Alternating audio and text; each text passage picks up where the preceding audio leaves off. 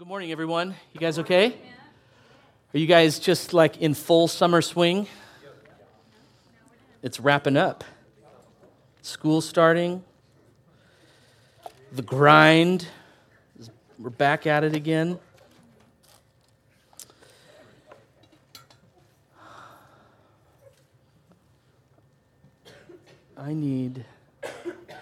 Sorry, pause this for a second. Right there. Thanks. I was sweating so much, I can't keep my glasses on. This is bad. My shirt's soaked. All right.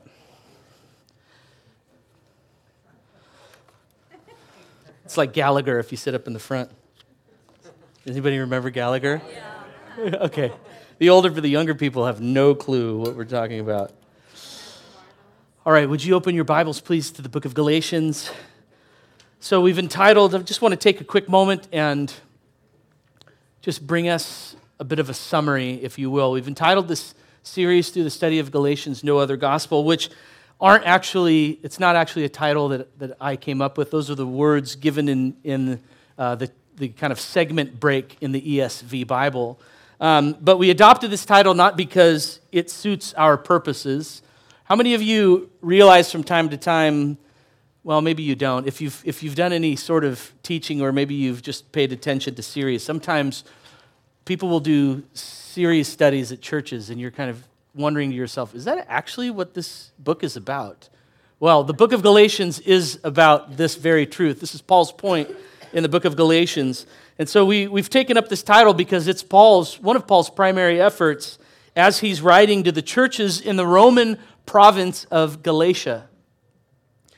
And Paul has learned, it's come to his attention, we don't know how much time has necessarily transpired. Let me say this, I don't know how much time has necessarily transpired. I think we could actually go back and check it because we can look at the book of Acts and when the church was established in Galatia and surmise from Galatians. That's funny. There's no way of knowing when Paul wrote this letter. It's unknowable. It's unknowable. Oh, that's funny. It's funny the things you just say. We don't really know, but most other people do. But it's come to Paul's attention, though. It's come to Paul's attention that what's been happening is there is those from outside, and these are zealous Judaizers that are coming in now to the church, the new church, this early birth church, and it's bringing with them a gospel that isn't really the true gospel. And so Paul has learned of this, and so he's writing to them to appeal to them, not to listen to the lies, not to listen to the teaching of the false teachers, but to remember what the true and genuine and authentic gospel is. And it's interesting that it seems as no sooner was the church birthed that already the gospel was under attack.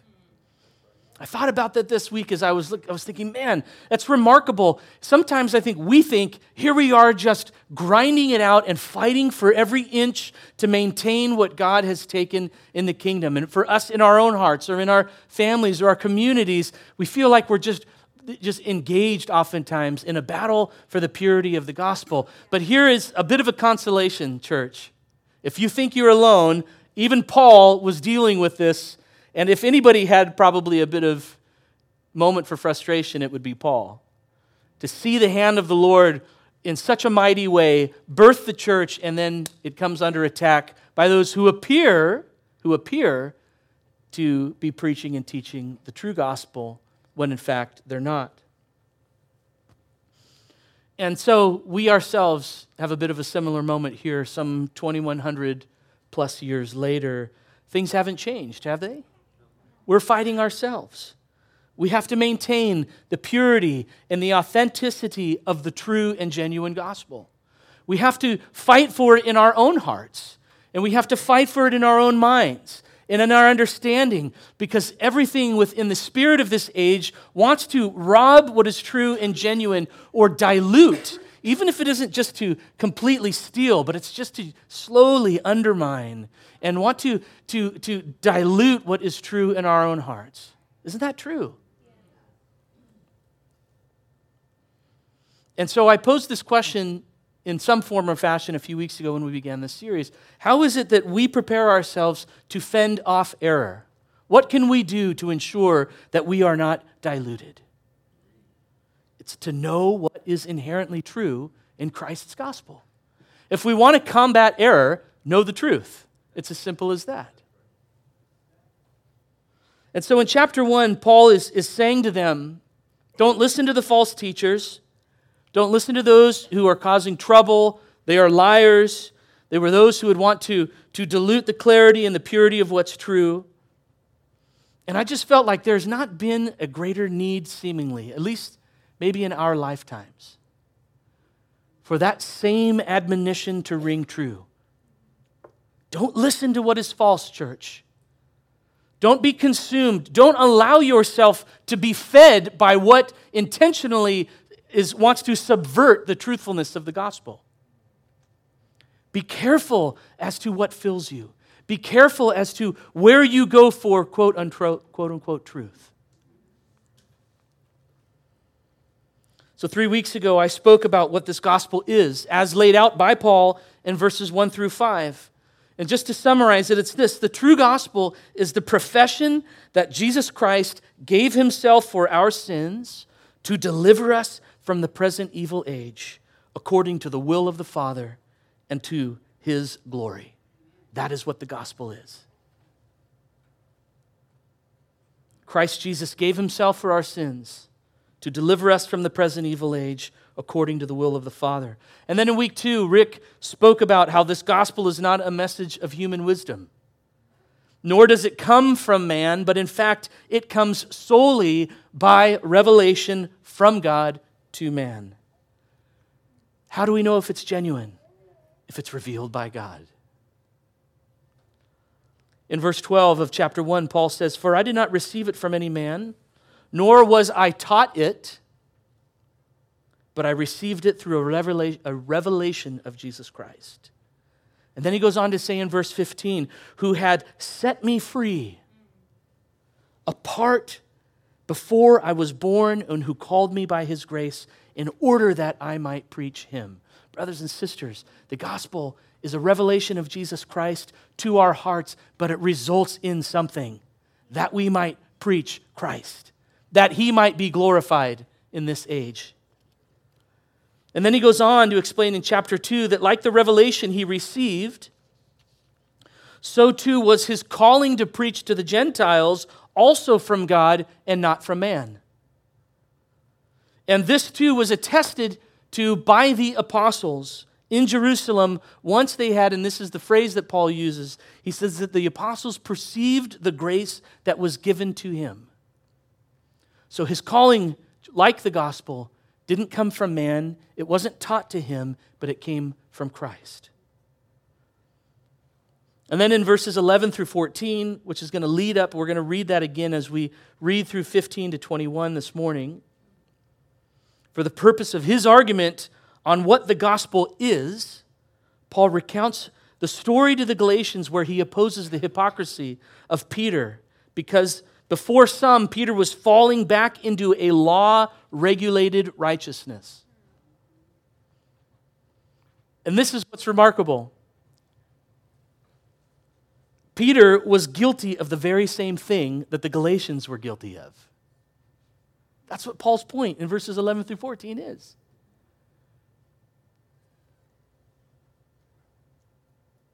Peter was attempting to do the very thing that the Galatians were doing, which was to achieve righteousness by the addition of human effort to a gospel that says, believe solely on what Christ has done.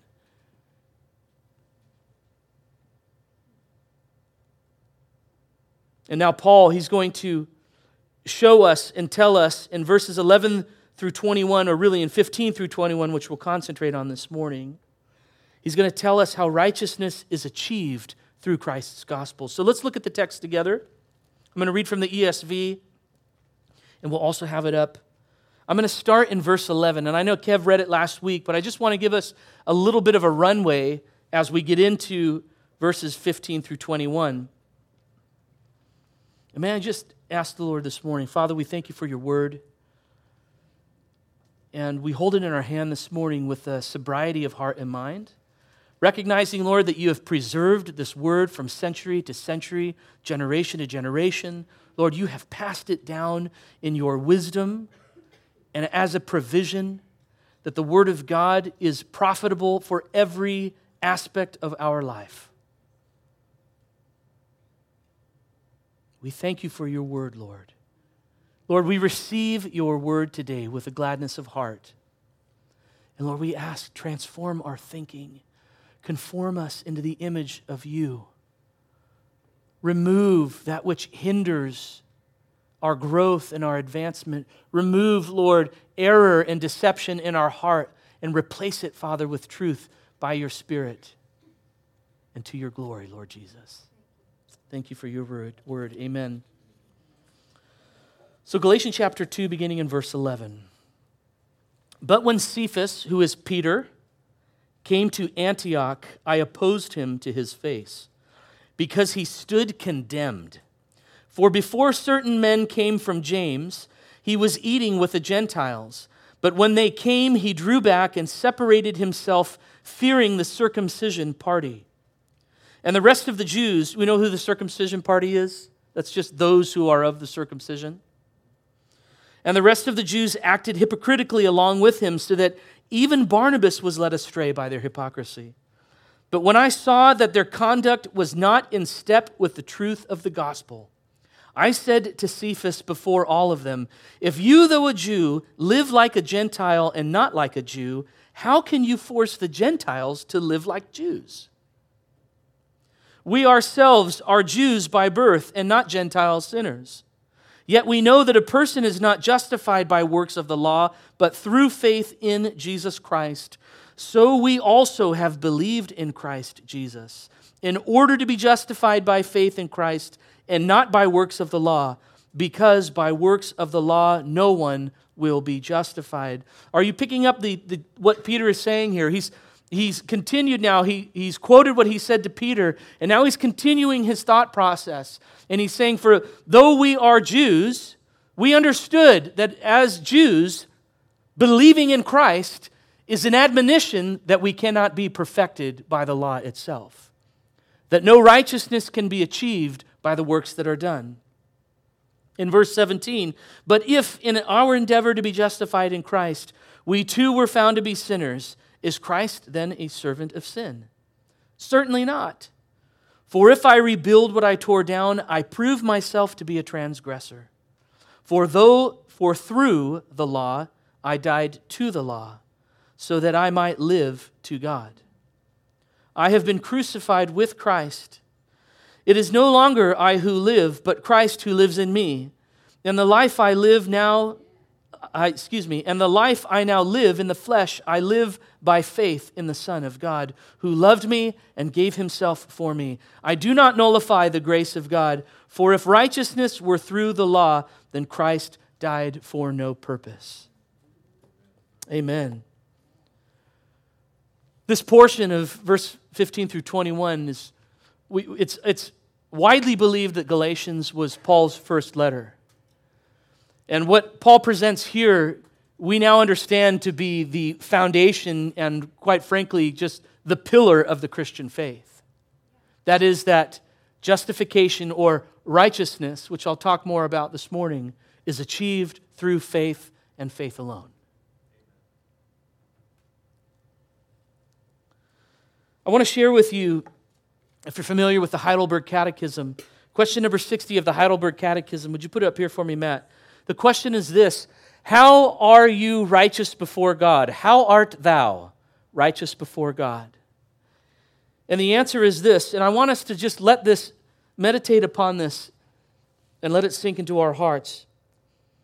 We are righteous before God only by a true faith in Jesus Christ, so that though my conscience accuse me that I have grossly transgressed all the commandments of God and kept none of them, and I'm still inclined to all evil, notwithstanding, God, without any merit of mine, but only of mere grace, grants and imputes to me the perfect satisfaction, righteousness, and holiness of Christ. even so, as if I never had had nor committed any sin. Yea, as if I had fully accomplished all that obedience which Christ has accomplished for me, inasmuch as I embrace such a benefit with a believing heart. It's such a beautiful statement, church, as to this, that righteousness is attained through faith and faith alone.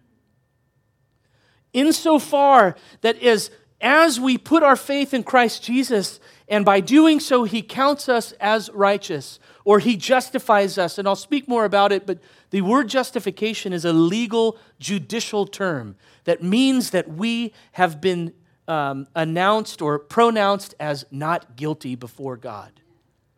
So to say that we are justified by faith means that through our faith in Jesus Christ, Jesus gives to us the merits, God the Father gives to us the merits of Jesus Christ as being our own. And I love the way that this question is answered.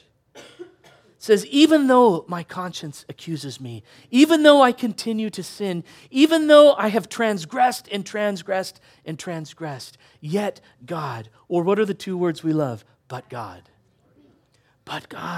being rich in mercy, has credited to me what was Christ's in order that I might be counted as one of His own.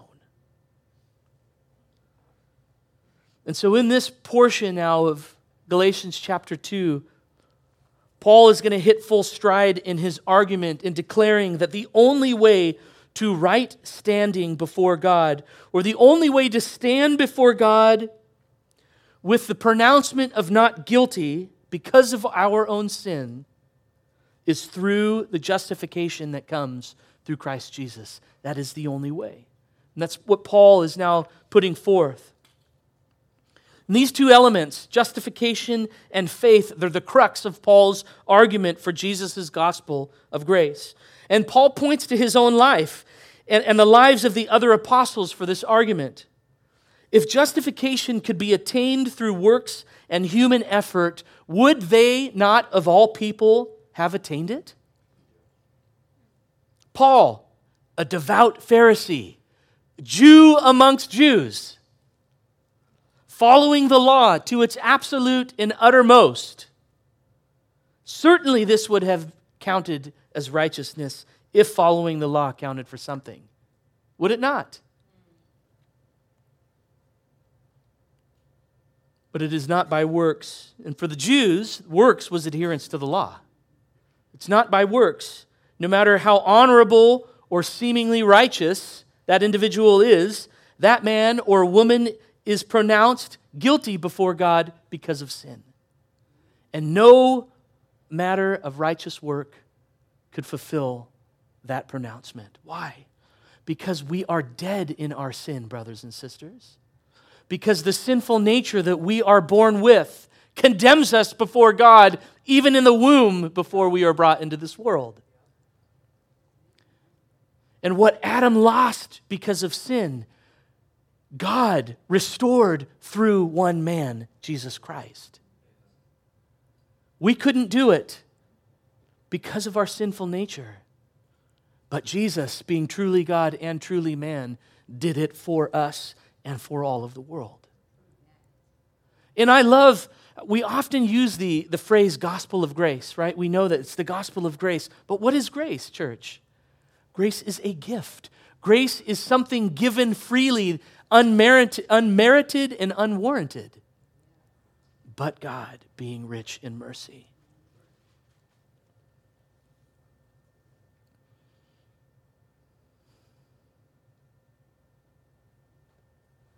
Faith produces righteousness because God treats us as if we were as righteous as Jesus is. And God credits us with His righteousness. John Calvin said that faith is the central truth of the whole doctrine of salvation. Faith is the central truth of the whole doctrine of salvation.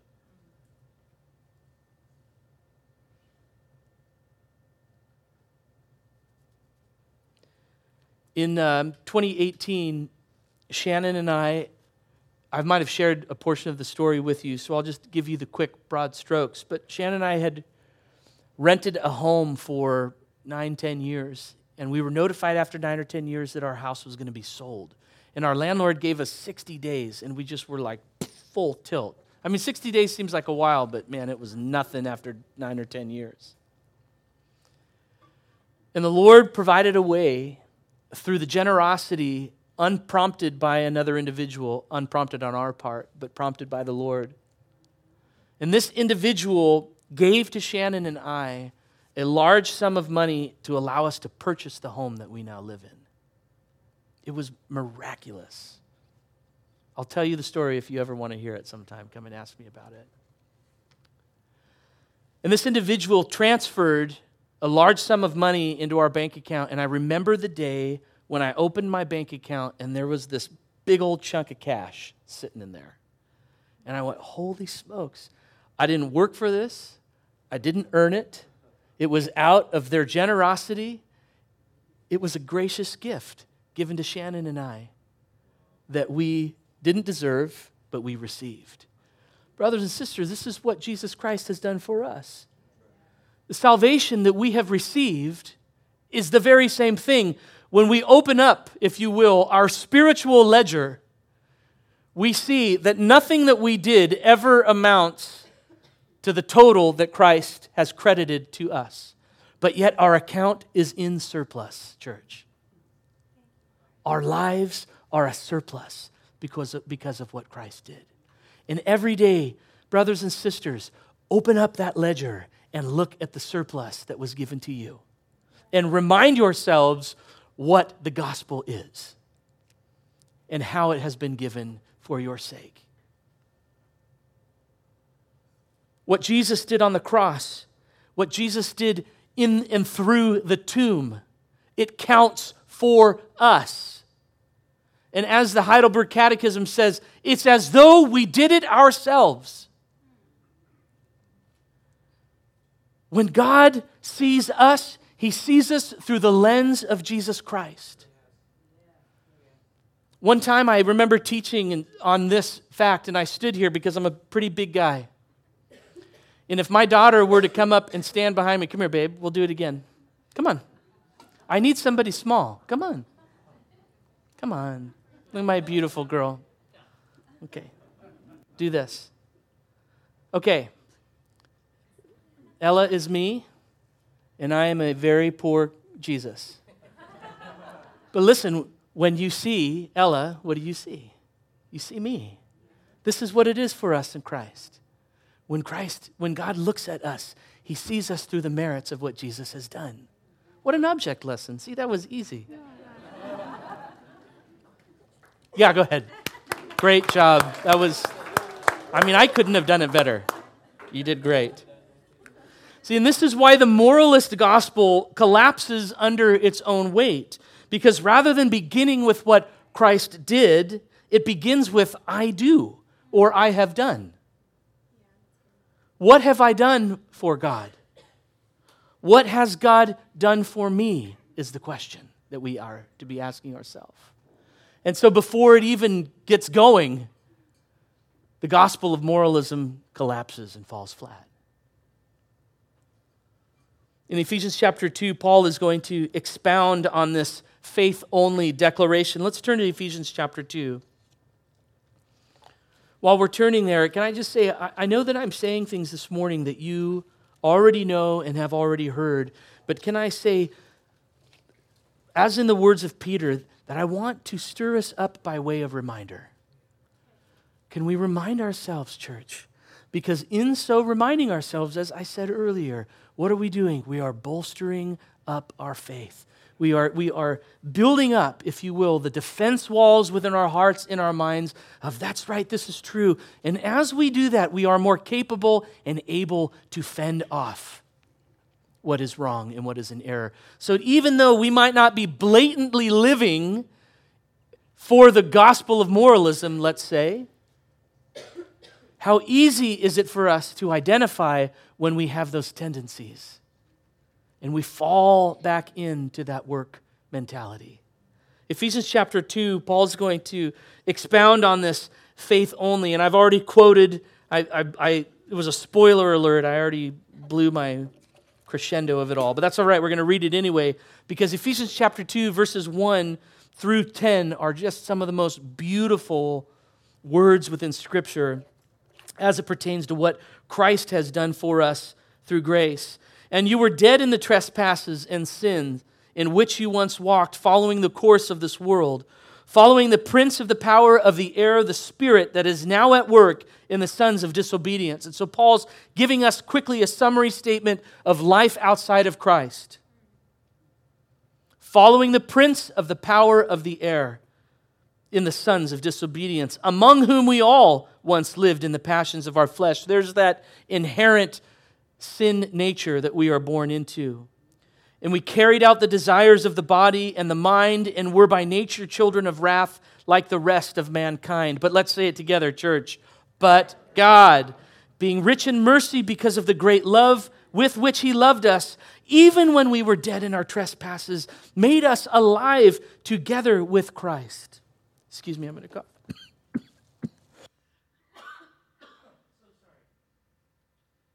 Alive together with Christ. By grace you have been saved, and raised us up with Him, and seated us with Him in the heavenly places in Christ Jesus, so that in the coming ages He might show the immeasurable riches of His grace and kindness towards us in Christ Jesus. For grace you have been saved through faith. And why? This is not your own doing. It's a gift of God. It's the grace of God, not as a result of works, so that no one may boast. So that God gets all the glory. So that there is no confusion who is at work in our lives. It is Christ and Christ alone. For we are His workmanship. We're created in Christ Jesus for good works, which He prepared beforehand that we should walk in them. As deep and even as we might have struggled or wrestled to weave all those thoughts together and to process it as quickly in our hearts and minds, brothers and sisters, the gospel is simple. It is simple. It's easy to be understood. Hello? Hello?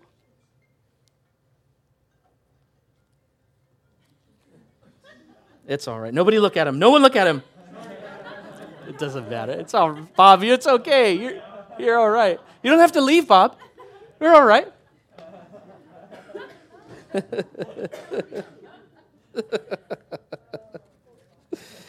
Oh, boy. Okay, let's get back on track. Did you guys notice as we read through, there might not be in any other text that I love prepositions more than in the Word of God. In and with and to and for. Is to a preposition? Yeah, it is. And for and from. I got my fact checker here in the front. No, just go like this if I'm wrong. So having established the foundational principle that righteousness comes by faith, in verse 20, Paul, he's going to go on to explain that this crediting, or the word that was in the catechism, if you picked it up, was imputing. This imputation, if you will. How it takes place, and he describes it in verse 20. Look at verse 20 again of Galatians, not of Ephesians. He says that, now listen to the prepositions.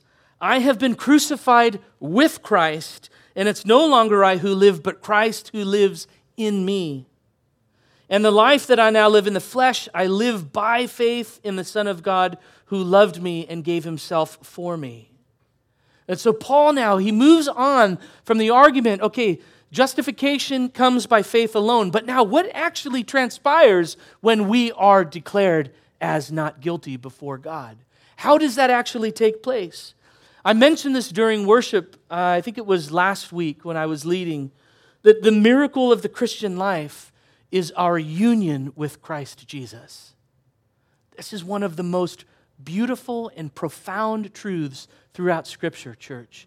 If you've not taken the time to understand or to study the mystical union of a believer with Christ Jesus, please do so. Because it is incredibly faith stirring and just planting your feet firmly on the rock that is Jesus Christ.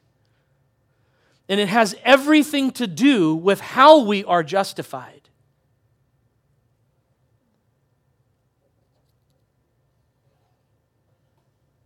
Justification is complete in us because in the moment of believing, for the very first time, God, in response to our faith, takes everything that He has ever done and gives it to us as though it is something that we have done ourselves.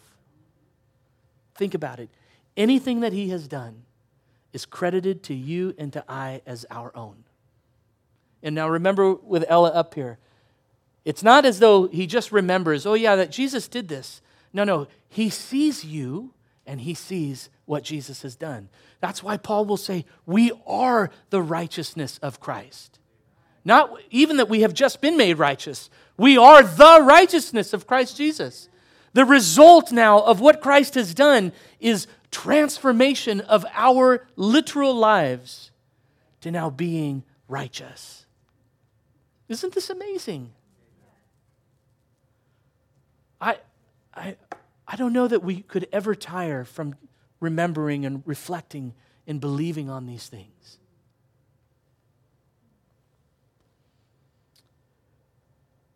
Writer Philip Ryken, he puts it this way: God attaches us to the events of Christ's life so that they become a part of our lives. His story, the story of the cross and the empty tomb, becomes our story. That's amazing.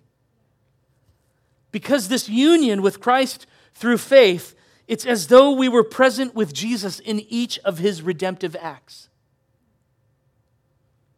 Think about that for a minute. Do you believe that? Because of our union with Christ, by the simple act of our faith, by saying, I believe what He has done, it's as though we were present with Christ in each and every one of His redemptive acts. Not just the cross, but the tomb as well.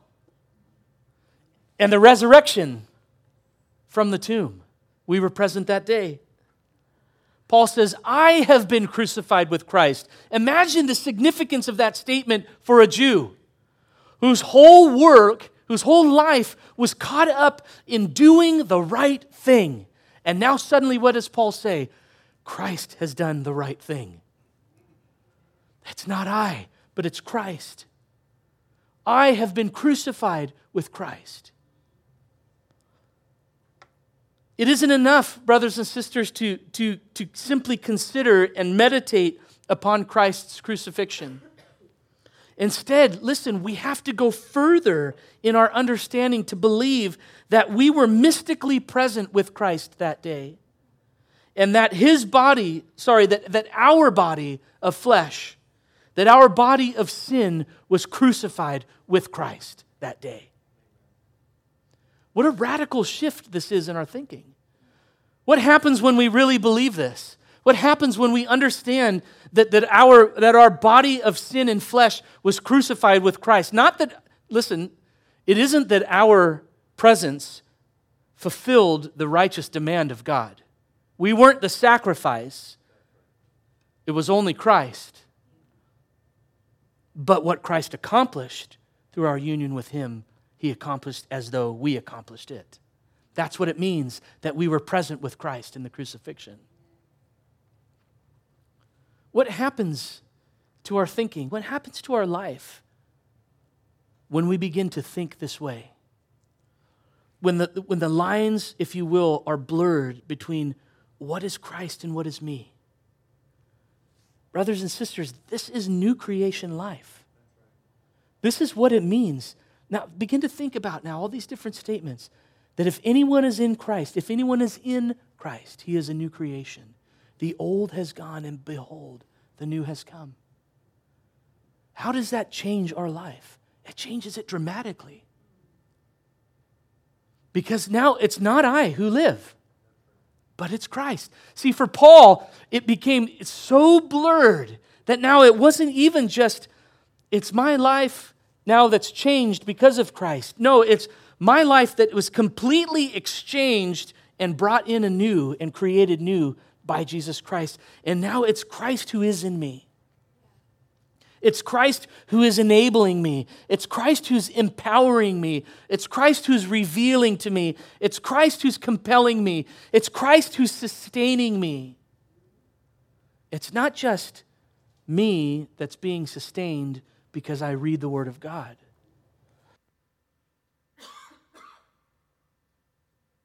It's new creation life being lived out in the flesh. Does that blow your mind? I hope I'm communicating this well.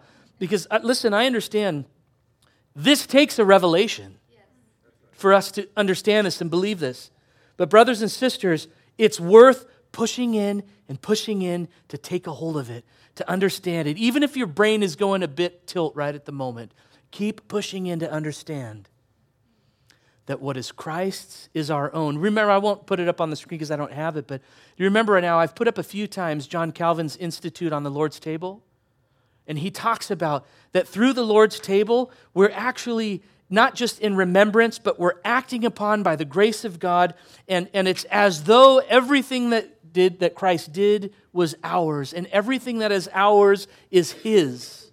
Do you remember that kind of exchange phrase? Well, anyway, that's what it was. But it isn't even so much that just what was His is ours, but then there is also what's ours is His.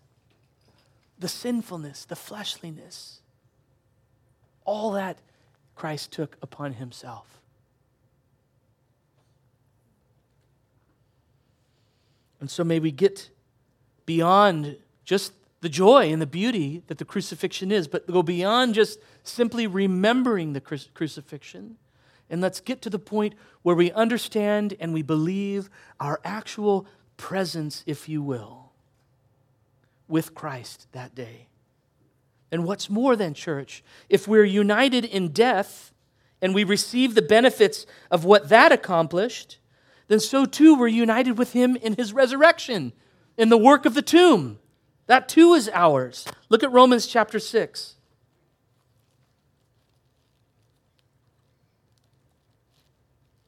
Where am I? I'm going the wrong way. Romans chapter 6. Lord, I love You. Father, I worship You this morning. I am so incredibly humbled that You have seen me, that You chose me, that You loved me, and You have chosen to pour out Your mercy upon my life. Father, would You open our eyes to Your understanding? Open the eyes of our hearts, Lord, that we might know the breadth and the height and the depth of the love of Christ and the work that love accomplished for us.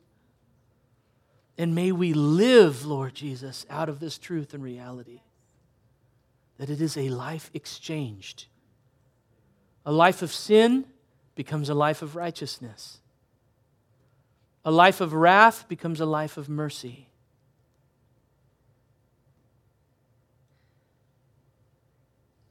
Open our hearts, Lord, I pray, by Your Spirit to understand this truth.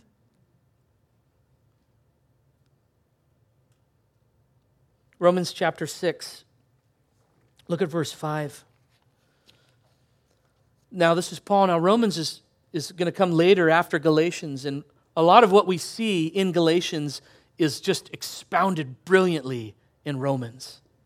So now Paul's going to flesh out this even more, this reality that the redemptive act of the resurrection from the tomb is also ours through our union with Christ Jesus through faith. What shall we say then, Paul's going to say? Are we to continue? Oh, sorry, I went to 1. Go to verse 5. For if we have been united with Him in a death like His, we shall certainly be united with Him in a resurrection like His.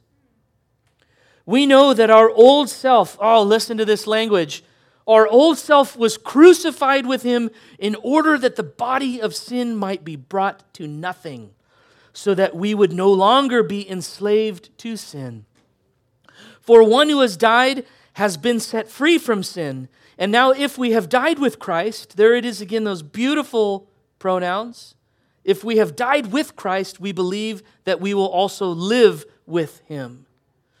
We know that Christ, being raised from the dead, will never die again. Death no longer has dominion over him. For the death he died to sin once for all. But the life he lives to God. So you, now here's the kicker, you also must consider yourself dead to sin and alive to God in Jesus Christ. Why? Because there we were that day. And because there we were, so now consider yourself. And now he talks about, so it's faith in Christ as our justification, and our justification has come because of our mystical union with Jesus Christ through faith. And the result of that now, the being worked out in the minutiae is this, that we are dead to sin and alive to Christ. Sin no longer reigns over our lives. Now, will we still sin? Yeah. Everybody do this. Everyone, please do this. Yes, we will still sin. Why? Because we are still of the flesh. Our sinful nature still exists as long as these bodies exist. But brothers and sisters, this is our hope. This is our assurance. This is our confidence that through faith, what Christ accomplished is ours, and what Christ has awaiting for us will also certainly be ours. I hope that gives you hope today. I hope that brings you joy today. Martin Luther said that by faith you are so cemented to Christ. I like that. You're so cemented to Christ that he and you are as one person, which cannot be separated but remains attached to him forever. I love that language. Why? Because there's nothing that I can do. See, this settles the issue of whether or not salvation can be lost. It settles it. There's not even an argument. It wasn't yours to gain. Christ gained it. How can you take away something that Christ has done? You can't. You can believe in it, or you can choose not to believe in it. But the reality is what's done is done in Christ. And we have been so cemented that it is now not just us, but it's not just me, but it's us. It's me and Christ together. That's amazing. This is amazing. And so Paul is picking up here in Galatians again. He's just in verses 20 that I've been crucified with Christ, and it's not even me now who lives. I don't live. It's Christ in me that lives. And now as a result of that, this life that I live, I don't live for myself. I don't live to myself. I don't live to the enemy. I live to Christ and to Christ alone because it's Christ in me. And Christ cannot lie. Look at me just looking for Galatians. Here it is. Let me just land with this, and then we're going to come to the Lord's table this morning. So when we understand the gospel in this way, when we understand the breadth of the gospel like this, when God reveals to our hearts the truth of what I've just been saying this morning, the fake, the false, the counterfeit, all that stuff, it becomes so abundantly clear to us. The doctrine of our union with Christ, it stands in direct opposition to one of the most prominent false gospels of the last century, church. That is the gospel of self. Our union with Christ, as I have just described it, that it's Christ in me and me with Christ, and the two have blended to become one. And it's not my life, but it's Christ's life that's in me. It obliterates any semblance of the self-gospel. It does away with it, church. In your own heart, let the work of the Lord remove any ounce or any bit of self-gospel that exists.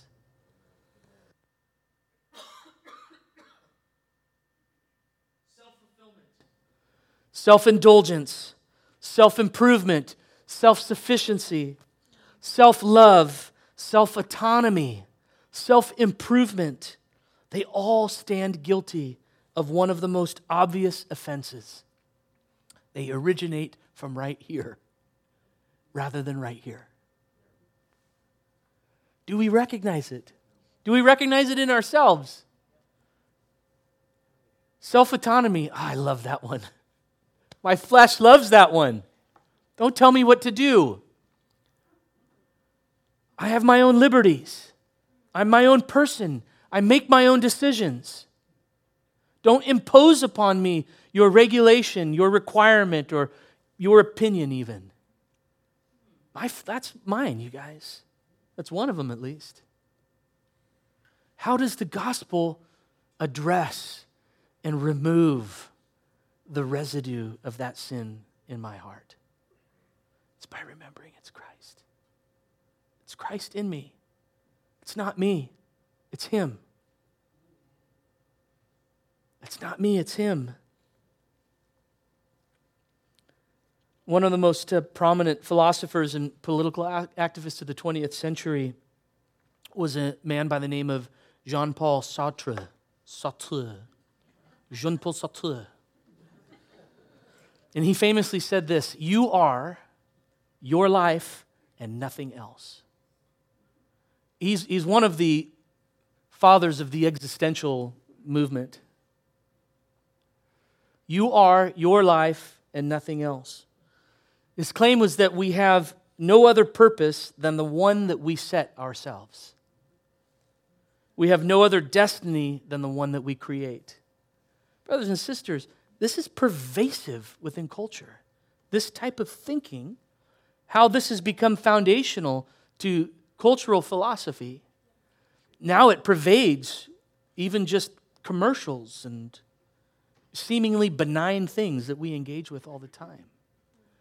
We are what we determine, essentially, is what that says. But the gospel of Jesus, it says that it's not what we say about our life, but it's what Christ says. It's not what we determine, but it's what God has sovereignly decided. It's no longer I, it's Christ. Christ what? Christ alive in me. Christ enabling me. Christ motivating me to obedience. Keeping me by my union with Him. Brothers and sisters, there is nothing new under the sun, right? We've heard these lies before. Learn to recognize what is false by knowing what is true. It goes all the way back to the beginning. What did the serpent say to Eve? When you eat the fruit, your eyes will be opened and you will be like him. It's an elevation of man to where only God resides. That is the lie. It's from the beginning. Just recapitulated over and over in different language, in different cultures, different generations. There's nothing new under the sun, brothers and sisters. Let us not live to the false teachers. Do not listen to the false gospel. Do not listen to the lies, to the deceit that would dilute you, but listen to what is true. Know what is true. Let it seep into you. What do they call that? Osmosis. While you sleep at night. Let me just say this to end, brothers and sisters. From Revelation, John says, to him who loves us and has freed us from our sins by his blood and made us a kingdom, priest to his God and Father, to him be glory and dominion forever and ever. Amen. Amen. Amen.